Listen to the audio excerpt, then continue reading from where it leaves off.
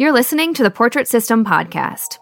It's just about you creating your own programs, you getting out there, connecting with other smaller groups and making a name for yourself. So, I was speaking all over the place for about 3 years or 4 years, even before I was on the radar of all these larger conferences. Welcome to the Portrait System podcast. I'm your host, Nikki Klosser, and this show is here to help you succeed in the world of photography and business, to help you learn to become financially free doing what you love and so much more. With over 1 million downloads, countless photographers have taken what they've learned from both our episodes and from theportraitsystem.com, and they have grown their businesses, quit their day jobs, and are designing a life of their dreams. We keep it real and share stories about the ups and downs that come with running a photography business. You'll hear real-life stories of how other photographers run their business, and you'll learn actionable steps that you can take to reach your own goals. Thank you so much for being here, and let's get started. Hey guys, now is your chance to check out all of the incredible photography education we have available for you at theportraitsystem.com. For only $7, you will get access to over 1,000 videos, including pricing, posing, marketing, lighting, sales, inspiring photo shoots, self-value, and more. Yes, you'll get your first month for only $7 when you become a pro member, and you'll get access to the full download library with posing guides and workbooks and so much more. Also, this includes a pricing calculator, a studio startup timeline, our weekly live broadcasts, including Sue Bryce's live talks, access to our private, members-only Facebook groups, special discounts on photography products, and so much more. Head over to theportraitsystem.com and enter the code PODCAST7 to get your first month for only $7. That's theportraitsystem.com and enter the code PODCAST7. My guest this week on the Portrait System podcast is Scott Robert Lim. Scott has been a well-established photographer, speaker, and educator for over 20 years now, and we had such a cool chat. Scott was one of the speakers at our most recent Portrait Masters conference, and he's actually been a full-time educator for a while now. It's interesting, though, because he still does portrait shoots and weddings for learning purposes so that he can continue to create and teach others how he does it. There are a lot of photographers out there who are interested in becoming an educator, and Scott shares so much valuable information about not only what it takes, but how to make your way to the stage. If you're someone who has ever considered teaching or speaking about photography, this is definitely the episode for you. All right, let's get started with Scott Robert Lim. Hi, Scott. Welcome to the Portrait System. How are you? Hi, glad to be here. Hey, we got to see each other in person a couple weeks ago. I know. I can't remember the last time we kind of hugged and said hi and it's been a while. Talked a bit. Yeah, it's been a minute. But so glad to see you. Yeah, that was at the Portrait Masters conference. Scott, you were one of our amazing speakers on the main stage, and it was awesome. You always bring such great energy. That was my first time at the Portrait Masters, and I absolutely loved it. Good. And, it was a little bit daunting coming up after Sue, but I just had to stay in my lane and be who I am and just kind of go from there. But I think it worked out fine. It was awesome. Super. I had an awesome time too. Yeah. It's funny because I think the first time I heard of you was at WPPI, my very first WPPI, and that was in 2012. So you've been speaking for much longer than that too, though, haven't you? Yeah. It took me a little while to even get onto the WPPI platform and all that kind of stuff. So I had to kind of pay my dues and, work a few years before that. How come they're not asking me? I'm better than these other instructors. Please ask me, going through all that stuff. But I started actually teaching in 2003 on so 20 years. blog. Yeah. And so at the time, I wanted to really get into teaching, but of course, nobody's asking me. So I go, you know what? I'm going to just start online. And I was one of the first people to start teaching in 2003 on a blog, Zanga. Interesting. And so that's kind of like how I started. And then before I know it, I had, this is way back in 2003, right? I had like 1,000 people a day, looking in and from all over the world. And in 2003, that's like, oh my gosh. Oh, for sure. All these people from China and everywhere, or Europe, are coming in and commenting. I was just like, wow. I was just overwhelmed. I was and felt so honored that people would want to, read my blog. I mean, you were like one of the pioneers then of photography education. I think so. In the modern era, of course, like when the internet started, I was probably online, I guess I should say. Yeah. Very cool. So, okay, you had mentioned something about how you had to kind of like pay your dues first, and you kind of have to have a business before you teach how to have a business or to be a photographer.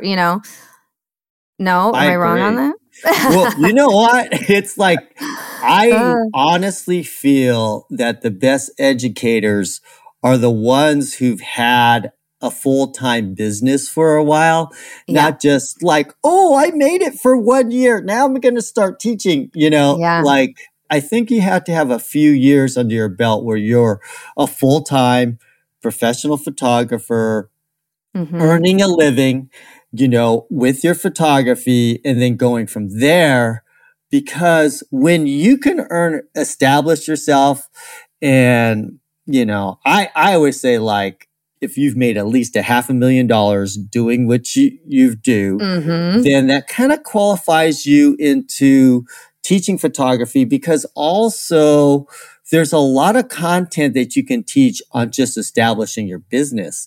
And if you don't have that portion, then it's kind of like you're going to be a one-trick pony. You're going to teach what you're famous for, and then, you're going to go by the wayside. So to have longevity, and I've been doing this for a couple decades or so, you have to be well-rounded as a photographer and also have a thriving business, or else, you might not be in business. Totally. And then you're out of the picture.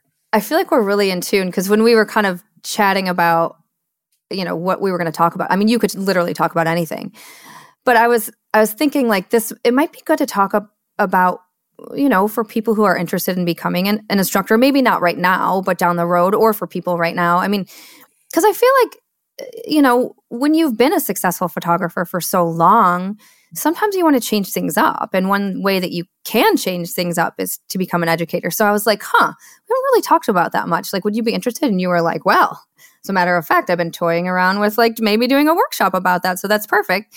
And then what you just said. So we just sent out an email on the Portrait Masters email list. I'm like sending out like tips and tricks and things like that through the email list. And I literally just sent one out. What's today? Let's see. Today's a couple days 25th. Ago. So like September 25th. No, the 23rd. No, 24th. September. Yesterday. Ooh, yesterday. Yeah. Yesterday. And it was talking about my 300 square foot studio that I had, and then some social media stuff. And in it, I say that I made $500,000 in 3.5 years in my 300 square foot studio. So as soon as you said, if you make $500,000, I'm like, well, good, I qualify. Here I am educating. So, but that's funny that you just said that. And literally yesterday, an email went out to the Portrait Masters list, and I had talked about that. So that's funny. Wow. Yeah. We're totally in sync here. Totally. Okay.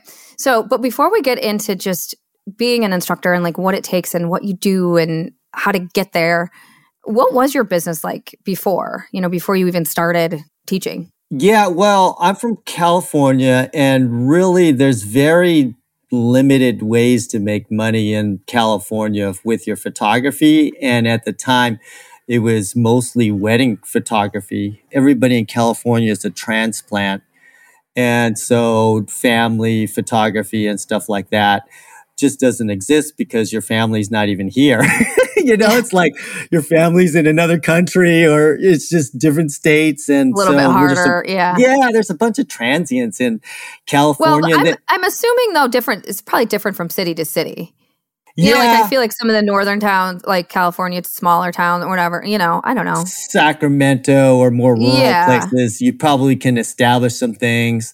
But in general, like if you're talking Los Angeles area and San Francisco area where there's a lot of people, generally it was mostly wedding photography at the time. We're talking 20 years ago too. Right. Of course, Sue Bryce changed all that. And see, before Sue Bryce, you know what the being a wedding photographer was like, oh, the thing to be, you know? Yep. And Yep. so that was the hot thing to be as a wedding photographer. So that's how I started. And then so I learned everything from there because with wedding photography, you have to kind of do it all very quickly Yeah. too. And Yeah. I just kind of learned my methods from that. And it was a great training ground to go into other things. It's so true because you're photographing families. You are Mm-hmm. like, I've said this before. I hope I don't sound like a broken record on this podcast, but I mean, you have to be on the fly. Like you have to be lighting in all situations.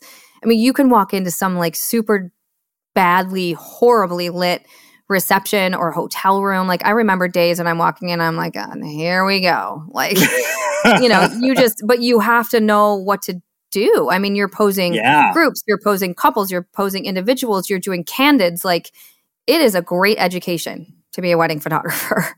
It definitely is. And I just, some people like are afraid to tell people that they were a wedding photographer, but actually I feel like wedding photographers are some of the best photographers in the world because of just the training, and we have to just learn how to do everything and deal psychologically with oh my gosh, the bride and the mother-in-laws and the coordinators and that juggle all part, that the social timeline. aspect. Yeah. The timeline and the weather. And when you're like, oh, I get 3.5 minutes to do couples portraits and it's raining outside, like awesome. Exactly.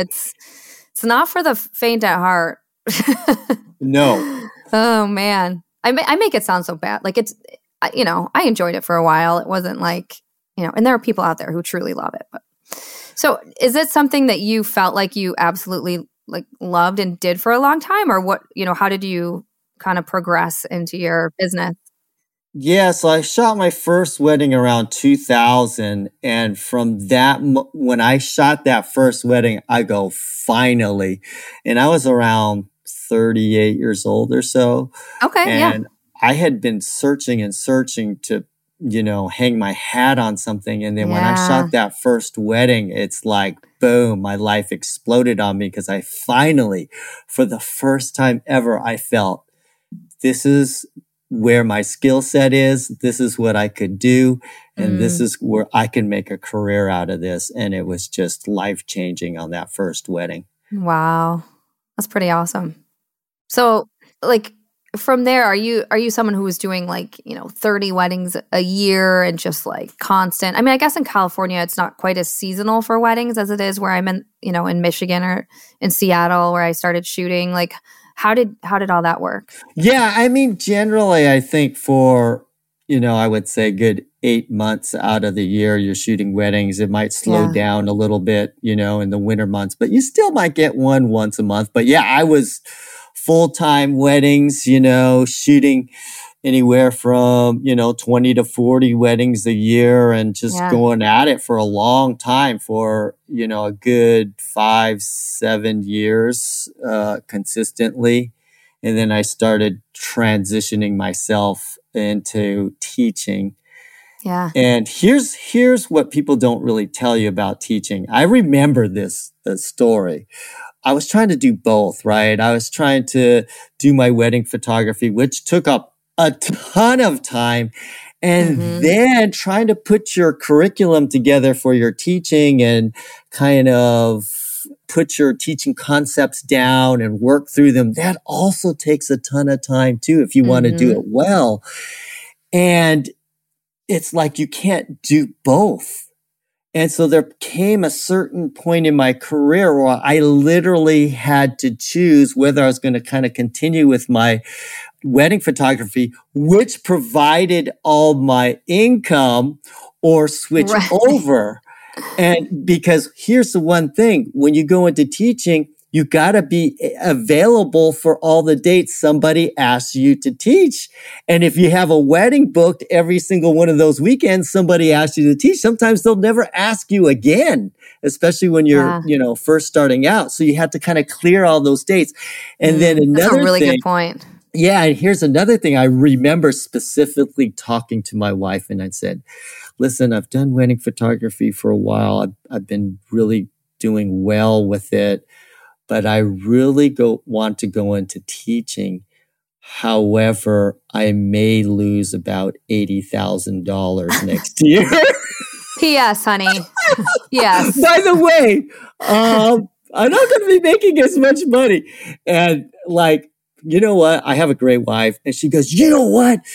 I'm glad you decided because you've just been a pain in the butt all these times. You know, you're very short with the kids. You're like always grumpy. You're like, you know, because I'm trying to do too much. And she just wanted me sane, you know? Yeah, and totally. It's like, that was worth more than the money.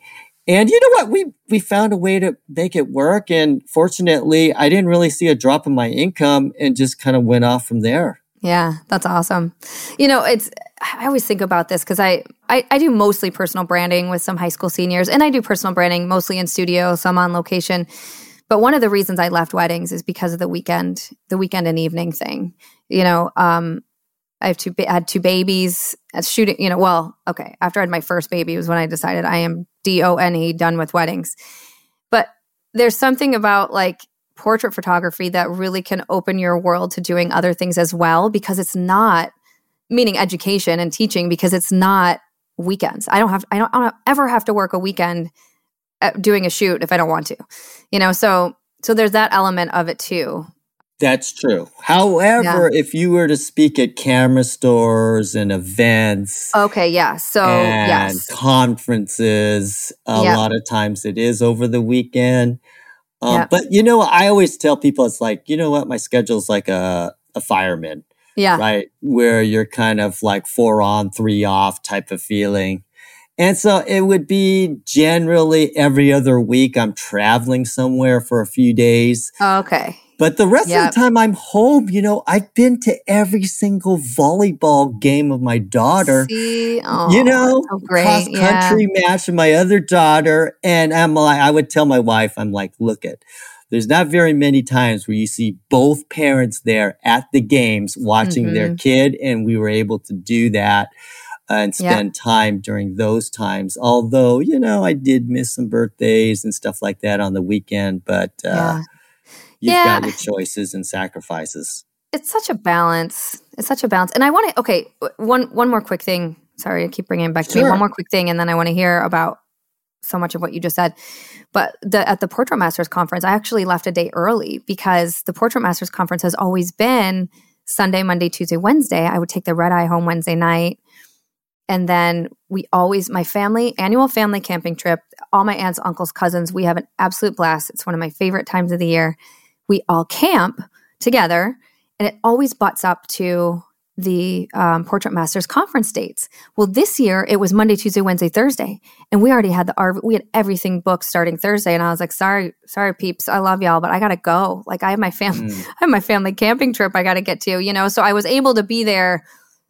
I got there Sunday, Monday, Tuesday, flew home Wednesday, so I got to do the gist of it. But it's a balance, and you're always picking and choosing like what you got to do in that moment.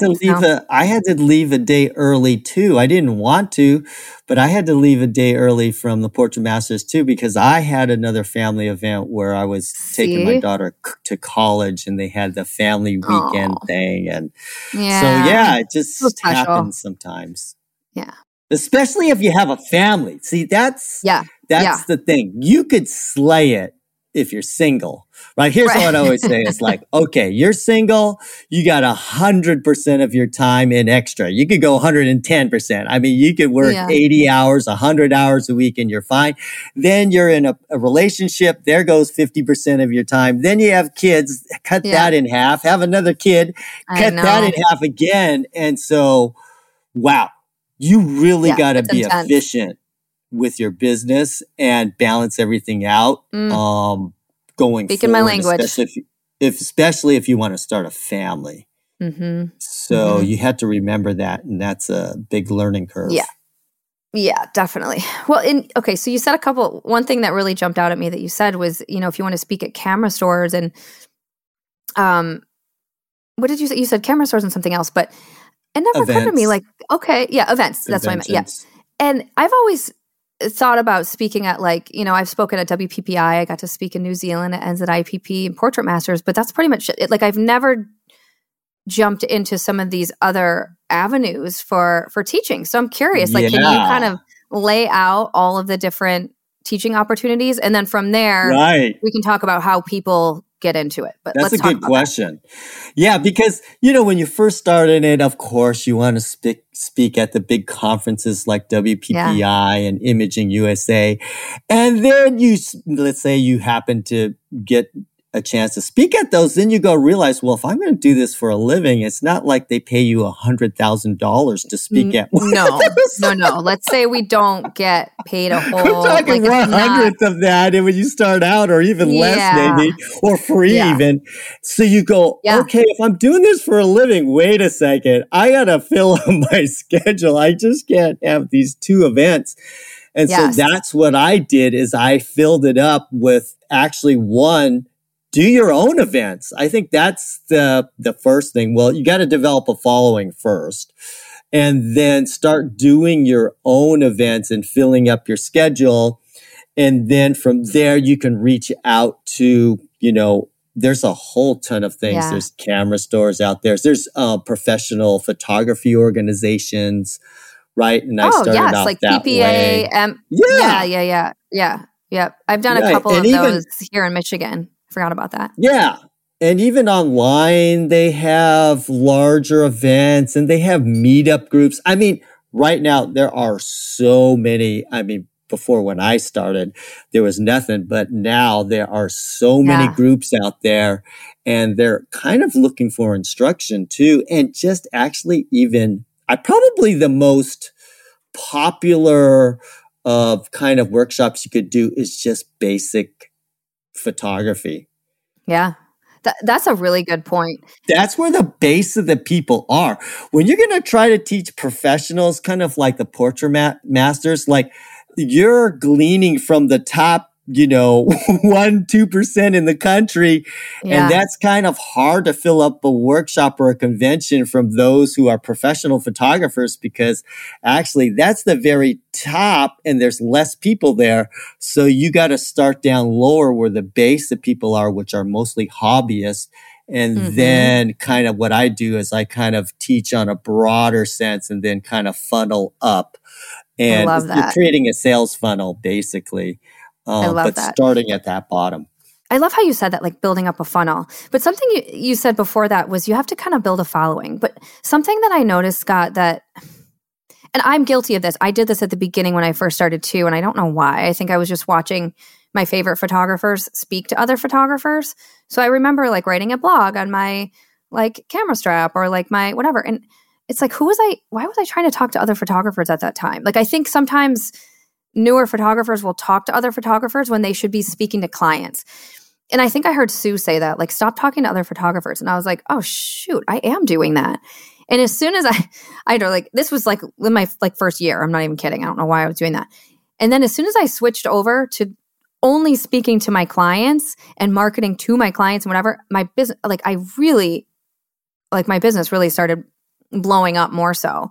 But like, when do you start to make that transition, I guess, from speaking to your clients to speaking to other photographers? Or can you do both? Well, that's where the $500,000 comes into play. It's kind of like when I feel like, you've established your business, then you can kind of give insight to other photographers because you've been there and done that. But if you haven't done that yet, I kind of feel like, well, then maybe you should come down a level and just kind of teach beginning photography and things like that to hobbyists and things like that. For sure. Okay. I'm like doing a dance with both things because I still have a photography business that it's not, I'm doing like half the time what I used to. I do like 3 shoots a month or whatever, and I used to do 8 to 10. So I'm still speaking to clients, but I am an educator and a teacher, and I do the podcast and all of that. So I'm always trying to like keep the attention of everyone. Like, I don't want my clients to get super annoyed if I'm only talking to photographers, but I don't want photographers to get annoyed if I'm only talking to clients. Although photographers can learn a lot by watching a successful photographer speak to their clients. So I don't know. Yeah. So you're kind of in that space where I was, where I kind of made a decision on going one way and really getting into it.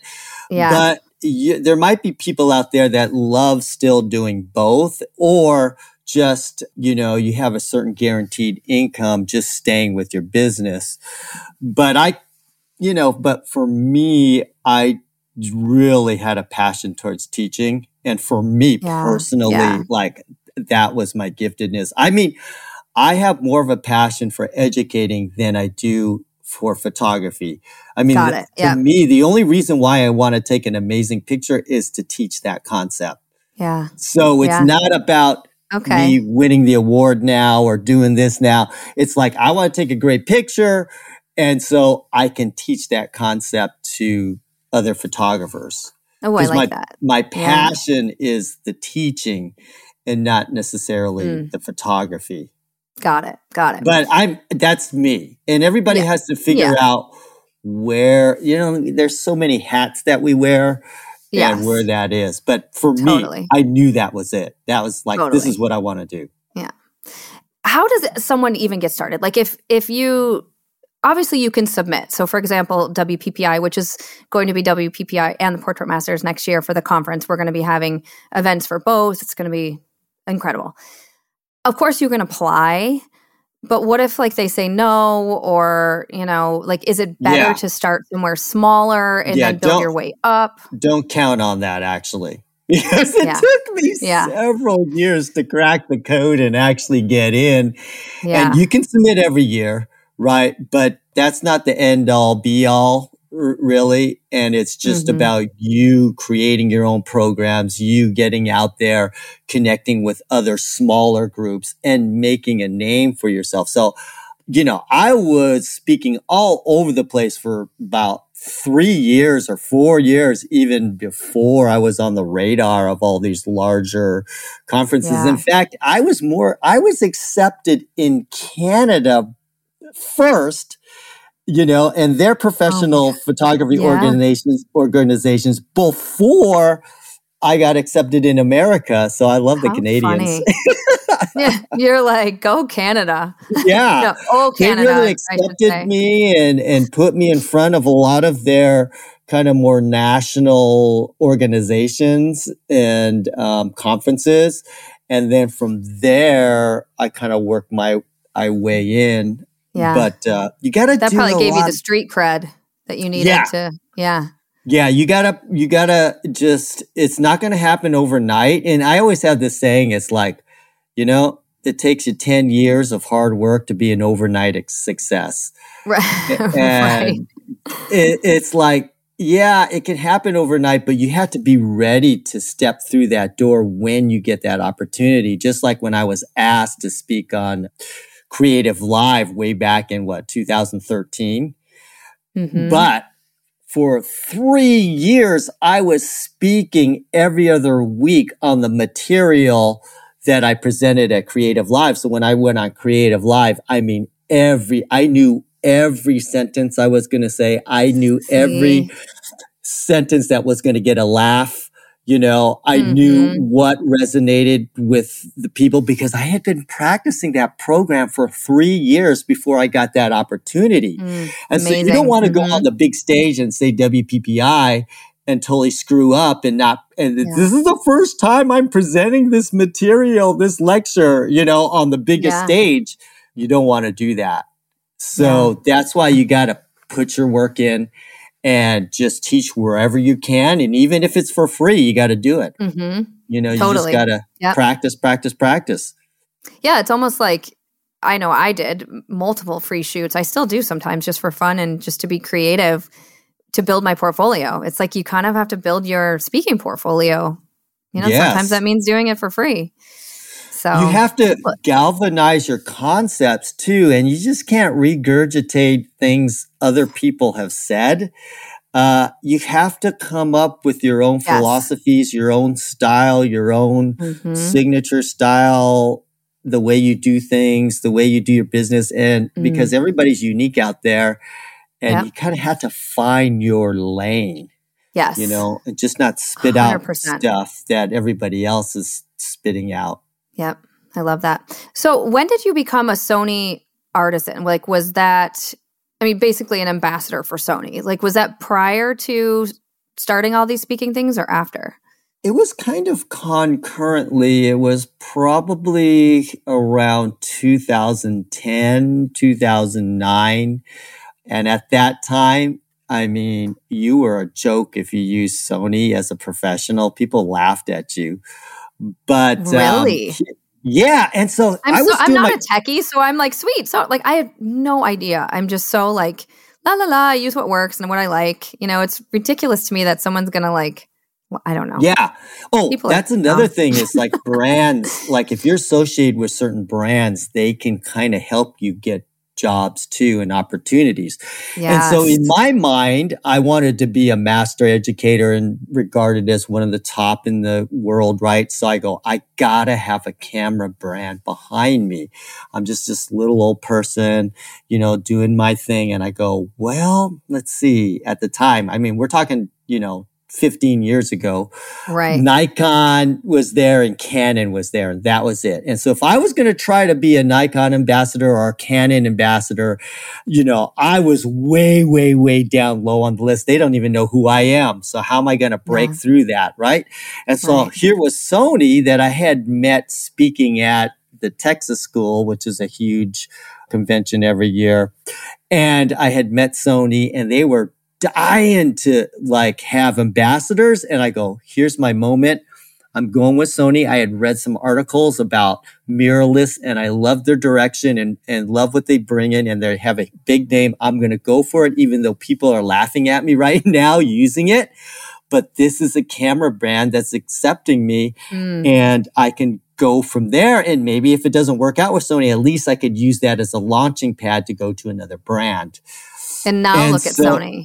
I know. And so like, hey man, I hit it. I hit the lottery with that one. And I mean, if you would have told me, honestly, like 20 years ago, Scott, you're going to be helping design the cameras of today, I would have said, oh my gosh, you're kidding, right? How cool is that? Yeah, just, like, oh my gosh, like engineers actually want my input, right? It's like, oh my gosh, I just can't believe how far you can go just putting one foot in front of the other and staying with it. You'll be amazed on how far, you can go with your photography and the industry.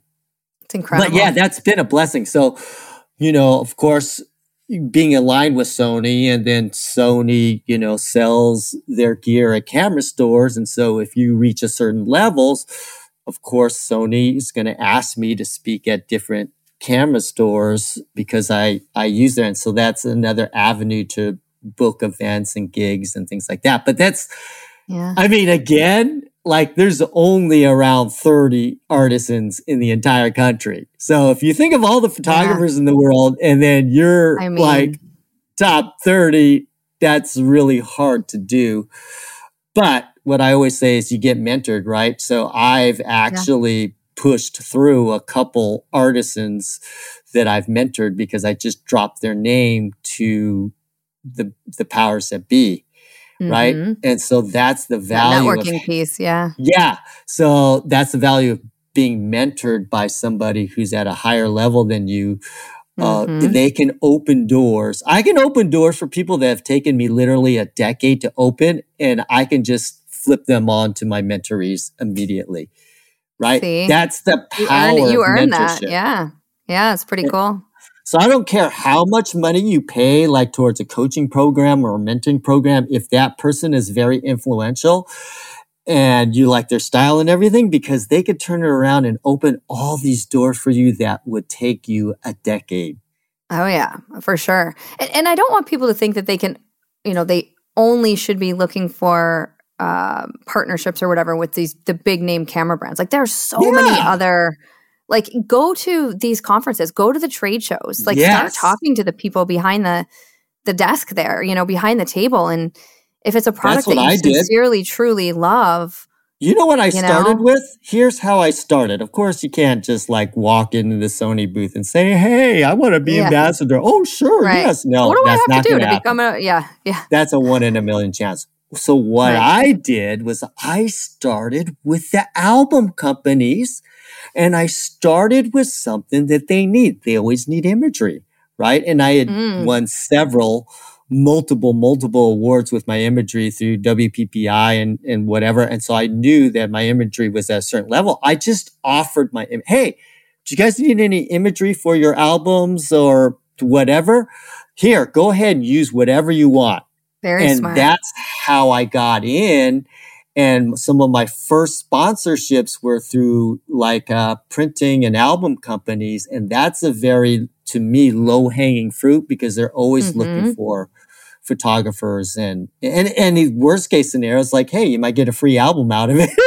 Yeah. Yeah. Your work will get, be out there. Someone might notice it or. So I started there with vendors and then kind of worked my way up and, smaller companies. And then, I was just, so I work with different lighting companies too. And I was just walking around and, of course, the Portrait Masters, Godox was there. And so they pulled me aside. They already knew who I was, right? I'm like, see? Godox is probably the number one flash company in the world. And then they wanted to stop and talk to me. You just never know, but it's got to start somewhere. You can't start. I think that's what I want to tell people because they're always like, oh, how do you become a Sony artist? And I'm like, I don't want to say good luck, my friend. It's going to be nearly impossible. But, you got to start low and go to these. There's hundreds of other vendors. And the best place to meet them are, like you said, are like at these conventions. Because a lot of times they send their top people or they send the CEO or the, business owner of that lighting manufacturing company and you're directly talking to the owner. Whereas if you were to try to email them, there's no way they're going to even answer your email. But if you get a face-to-face with them, that's why I go to everything. It's like people ask me, oh, are you going to go to this? Are you going to go to that? I go, yeah, I go every year. And I go to network and I go to meet other vendors and try to, make myself available, introduce myself because they can help me get other events. Yep. Okay, let's shift gears. You had said that the first time you did like a big online course or whatever, you had perfected it. You'd practiced it, you'd done it.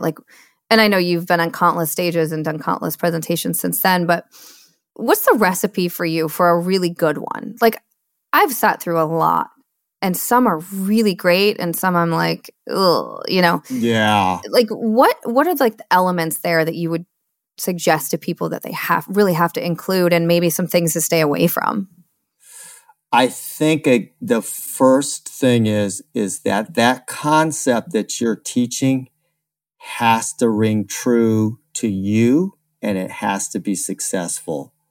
And a lot of people just regurgitate things that they've heard and they don't live that technique. And so for me, I live it, I use it. And if it doesn't work for me, then I'm not going to present it on stage. And so that comes into practicing, getting out there, using it. So one, you have to have techniques that you own and that you do and that you have a particular way to do it that's different than other people. And it helps you arrive to the solution a lot easier or a different way of thinking. And so I know for a fact, like my giftedness is to take something complicated like flash photography on location and bring it down to a B, C, or a 1, 2, 3 steps. And boom, there it is. So I know that's what my giftedness is because I'm not I feel like I'm not like a genius. I have to figure things out and make things simple for me to use it in the real world.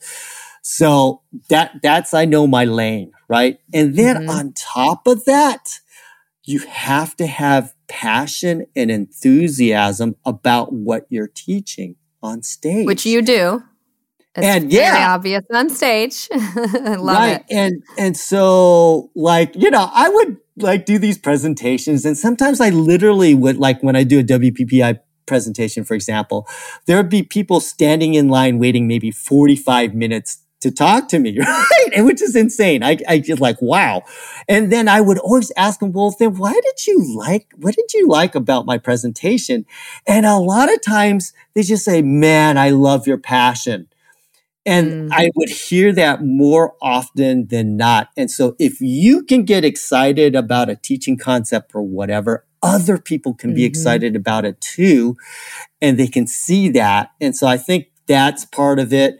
The third element is I think I have ADD and it's hard for me to concentrate on things. And because of that, my presentations are kind of sped up and I got a lot of things going, and that helps to keep it moving and not stagnant in one area. And adding a little bit of humor in there with your presentation goes a long ways, because you are an entertainer too. So that's what I feel like. When you're on stage, you're an entertainer. And whether you're going to entertain by content or jokes or different concepts or a new idea, but you're still an entertainer. And so you got to remember that. And if you can add some levity and just get people to laugh and enjoy life, that's huge. That's exactly right. It's interesting because when I think about how I do these podcasts, I mean, I know I'm not like up on stage speaking, but it's a form of education. And the three things I always try to achieve, it's kind of exactly what you said. It's entertaining, inspiring, and educating. Like that's what I'm trying to pull out of my guests that I have. You're teaching something, you're entertaining a little bit, and you are inspiring people. And it seems like it's a pretty awesome recipe. Yeah, it works. And I think a lot of people, I don't know, they just so excited about teaching that they don't develop their own kind of style first, or or just have enough experience speaking in front of people. And I think you've got to do it over and over and over. So when you do get the big break at WPPI or whatever, or the Portrait Masters, that you're going to go on there and kill it. Yeah. And even if you're making a mistake, learn how to get out of it while you're teaching it on stage. Or maybe like own it too. I know if I mess up, I'm like, so I just messed up. Like totally just messed that one up. Let me try that again or whatever, Because then it's like, if you own it, they can't come back and say like, oh, Nikki, like totally fucked that one. You know what I mean? It's like, I don't know. Yeah, just be yourself. And I think that's like the thing about practicing it is practice, because you're going to kind of eliminate the mess ups when they do come. But if they do come, you're so skilled that you know how to work around it and move forward with it. So experiences. So just get out there and start doing it. Even if it's in front of two people, whatever, you know what I mean? You're just practicing and developing your craft. Yeah. And so now, your full-time business is teaching, educating, like the whole speaking circuit. Yeah. I even turned my weddings into workshops. No way. So I'll get Your asked own wedding? My own weddings. So I'll get asked to shoot a wedding, right? And what I'll do is I'll give them a great price. And then I'll say, will you allow me to bring a couple assistants on and so forth? Sure, bring as many people as you want. And so then I will probably limit it to 2 or 3 people. And I say, how would you like to shoot a real wedding with me? Look at you that. Will see like how I do it, how I talk to the people, all that kind of stuff. You could even use the imagery for your own portfolio at my wedding. And actually, if they even press me, and let's say we only have like 3 minutes to shoot the bride and groom, and they say, Scott, I didn't get that angle or whatever, I will give them my imagery and say, here, go ahead. Just use it in your own portfolio if you need it. I don't care. And so then they are paying you to be part of shooting this wedding. Yes. So everybody wins. So the client wins because they're getting a reduced price. And then that's what I always wanted and nobody would do. I mean, like when I was first starting out, it's like, I wish I could shoot with some of the top wedding photographers in the world. That's not going to happen. And so now I make it available for people to do that. And I'll usually reach out individually to people, or I'll be at another workshop where I meet them and I feel that it's a good fit. Then I'll kind of like it's kind of like a personal invitation, because I just can't bring anybody to these weddings that I don't know. Right. So, but I even turned that into a learning experience for people. Yeah. It's great. And I hate oh, I teach wedding photography, but don't shoot weddings. Like, I don't want to be one of those. So I shoot maybe, I don't know, 4 to 6 weddings a year still, but it's not my main business. Right. That's a really, really smart thing to do. And, I think once you reach a certain level, like I get people who ask me, like, can I come help you in your studio? Can I assist you during a shoot? And I always, mostly I say no, because I'm like, gosh, this is my, it's kind of a more of an intimate one-on-one shoot. And I can't be teaching while I'm with my client. Like, I have 2 different hats going, Yeah. I don't know. But just observing you is a learning experience in itself. Yeah, yeah, it is. And they can assist you and just observe you, which people would like, even how to set up the lighting or whatever. And you can always have a recap afterwards. Right. And so that's what I do. It's like, hey, listen, don't really ask me while I'm talking to the bride a question. Like, we can talk about it during downtime or the next day or at dinner afterwards or something like that. But not, I'm in my zone. Like, don't bother me. Yeah. Help me. Don't bother me. Yeah, totally. And it takes a certain amount of energy in addition to shooting. Cause like I am giving my all to my clients, just like I know you do, And so it does when you're teaching someone else in the meantime and someone's there watching, like, and then you're recapping and all of that. I never thought to charge for that. Like, that's kind of smart. Like, I'm just thinking for people out there who have others saying, hey, can I come watch you or assist you or whatever? Like maybe there's something to that, and letting the client know, just like you did, like, hey, I'm going to reduce your price a little bit if you allow my student to come in, and then you charge the student. You don't even have to reduce your price if you don't want to, because they don't know. I thought you said that's what you did. I that you give them a good price or something. I do that because but you don't have to, right? If you don't want to, but I do it. Yeah. Then it's kind of a win-win where you're getting compensated. Not that I don't like giving people, I'm an open book for sure, but there's only so much you can do without being compensated before it starts to like wear on you, Here's a good point that I tell people just getting started. Like, let's say you're getting really good at something. And then people are going to be constantly asking you, how to do this? What did you do that? What is it? And then I say, hey, just develop a workshop. And so you're not saying no to them, but you point them to that. So when they ask you, oh, how to do this? Just go, hey, sign up at my workshop. That's next month. Right? And so that way you don't feel like people are taking advantage of you, and you're just giving this free information that you've been developing over the last 5, 6, 10 years. And it's like, for you just to hand it over, that's like handing over all your secrets to your business, right? Now, if you're going to pay me for it, then hey, I can kind of live with that, because you are telling, your trade secrets that you've developed over years and years and years. That's worth something. You just like don't throw that out there to anybody. So I always say, have a workshop available or workshops that you can just send people to if they do ask those types of questions. Yep. Smart. And so that way you're monetizing on the audience that's being attracted to you. You're just kind of funneling them up to another type of revenue stream that you've created. I love it. It's all part of the funnel. Well, this has been super helpful, Scott. Thank you. It's not really something we've talked too much about. And I know there are a lot of people who are ready to kind of take that step. So I'm glad we covered it all. Appreciate it. But I do have questions that I always ask at the end of each episode too, so you're not off the hook yet. Uh-oh. Yeah. So, all right. Question number 1 is, what is something you can't live without when you're doing a photo shoot? Besides your camera, besides your Sony? Oh, definitely lighting.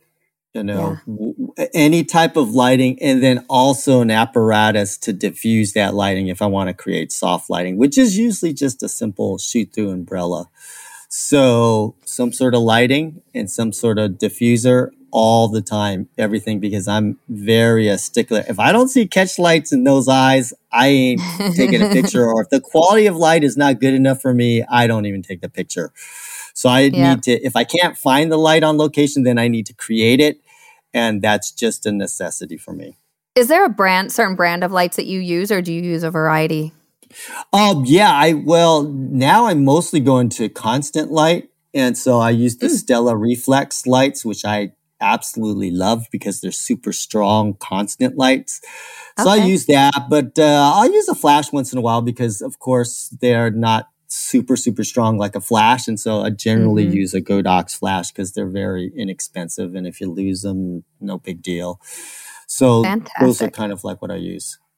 Cool. All right. Number 2 is, how do you spend your time when you're not working? Oh, man. I mean, it's basically all to my family because, as you know, this business is pretty crazy. I am literally like every other week traveling somewhere around the world. And so when I do come home, concentrate on my family. And so that's important to me. And if you don't put time towards what's important to me, you're going to lose it. And especially with the crazy schedules that you have as a photographer, traveling and all that kind of stuff. So basically, it's like my work, my family, and then every once in a while, going out with friends here and there. But basically, that's kind of like my life right now. Yeah, you just nailed it in a nutshell for me as well. I love it. All right, number 3 is, what is I know you just said your lighting, but what is a product? Maybe in addition to like not necessarily a camera, lens, or lighting, whatever. Any sort of like product that you would recommend that people might not think of right away. I got one. It's called the Cheetah Stand. Cheetah Stand. And what a Cheetah Stand does, and people ask me about these stands all the time. And in fact, I had them on stage with me at the Portrait Masters too. It's a stand where when you lift it up, the legs automatically fold in. Oh, I know this stand, and it is amazing. Yeah. Yes. And so if you're a wedding photographer and you're trying to go through tables and trying to fit through narrow areas and you're constantly on the go, when that stand, the legs come in automatically, it's a smaller footprint. You can sneak through things. You could use it as a monopod too because the legs come in. I cannot leave home without that Cheetah Stand. It's a genius design. I know exactly what you're talking about. And I think I could get people a discount too. Oh, sweet. All you have to do is go to my LinkedIn page, which is scottrobertstudio.com. And then you have all my links. And then I think there's a special link there. You can get a discount on the stands. Fantastic. I need one. So I'm glad you said that. I'm going to get one. Get myself one. And even the Stella Lights, I think you can get a discount through there too. But yeah, Cheetah Stands are great. Awesome. Very cool. Okay. Number 4 is, what would you tell people who are just starting out? And I know you covered this a little bit, but if you could sum it up. I think there's a few things. One, I feel like get a mentor because with the style that let's say you're a portrait photographer, don't have a landscape photographer as your mentor. You know what I mean? Yeah. Like it has to, first of all, find a mentor, but a mentor whose photography that you kind of respect and admire. And also they've made at least a $500,000 profit, not gross, but profit in their business. And that will take you further because I've mentored several photographers, and there's things that I tell a photographer that have taken me decades to learn, or I've wasted so much money, thousands and tens of thousands of dollars doing something a certain way, and say, don't do that, do this because it's going to save you thousands of dollars, So there's even on equipment in buying that. So totally. There's so many things that a mentor can do for you and give you the shortcuts to your craft. That's the one thing that I highly recommend. Love it. Perfect. Awesome. So scottrobertstudio.com, that's where everyone can find all the things that you have, that you offer, all your things, right? Yes, Instagram links, all that kind of stuff, workshops, They can sign up for whatever, discounts on gear, it's all there. Portfolio, awesome. Blah, blah, blah. Sweet. Well, I will see you in March at WPPI / the Portrait Masters. I'm excited. Yes. Thank you so much for having me. And I know we haven't had a chance to chat. And so this has been a real blessing for me. And thanks for having me on. Yeah. Thank you, Scott. I appreciate you. We'll see you next time. Thank you so much for listening to the Portrait System podcast. Your 5-star reviews really help us to continue what we do. So if you like listening, would you mind giving us a review wherever you listen? I also encourage you to head over to SueBryceEducation.com, where you can find all of the education you need to be a successful photographer. There are over 1,000 on-demand educational videos on things like posing, lighting, styling, retouching, shooting, marketing, sales, business, and self-value. There's also the 90-day startup challenge, plus so many downloads showing hundreds of different poses. We have to-do checklists for your business, lighting PDFs, truly everything to help make you a better photographer and to make you more money. Once again, that's SueBryceEducation.com.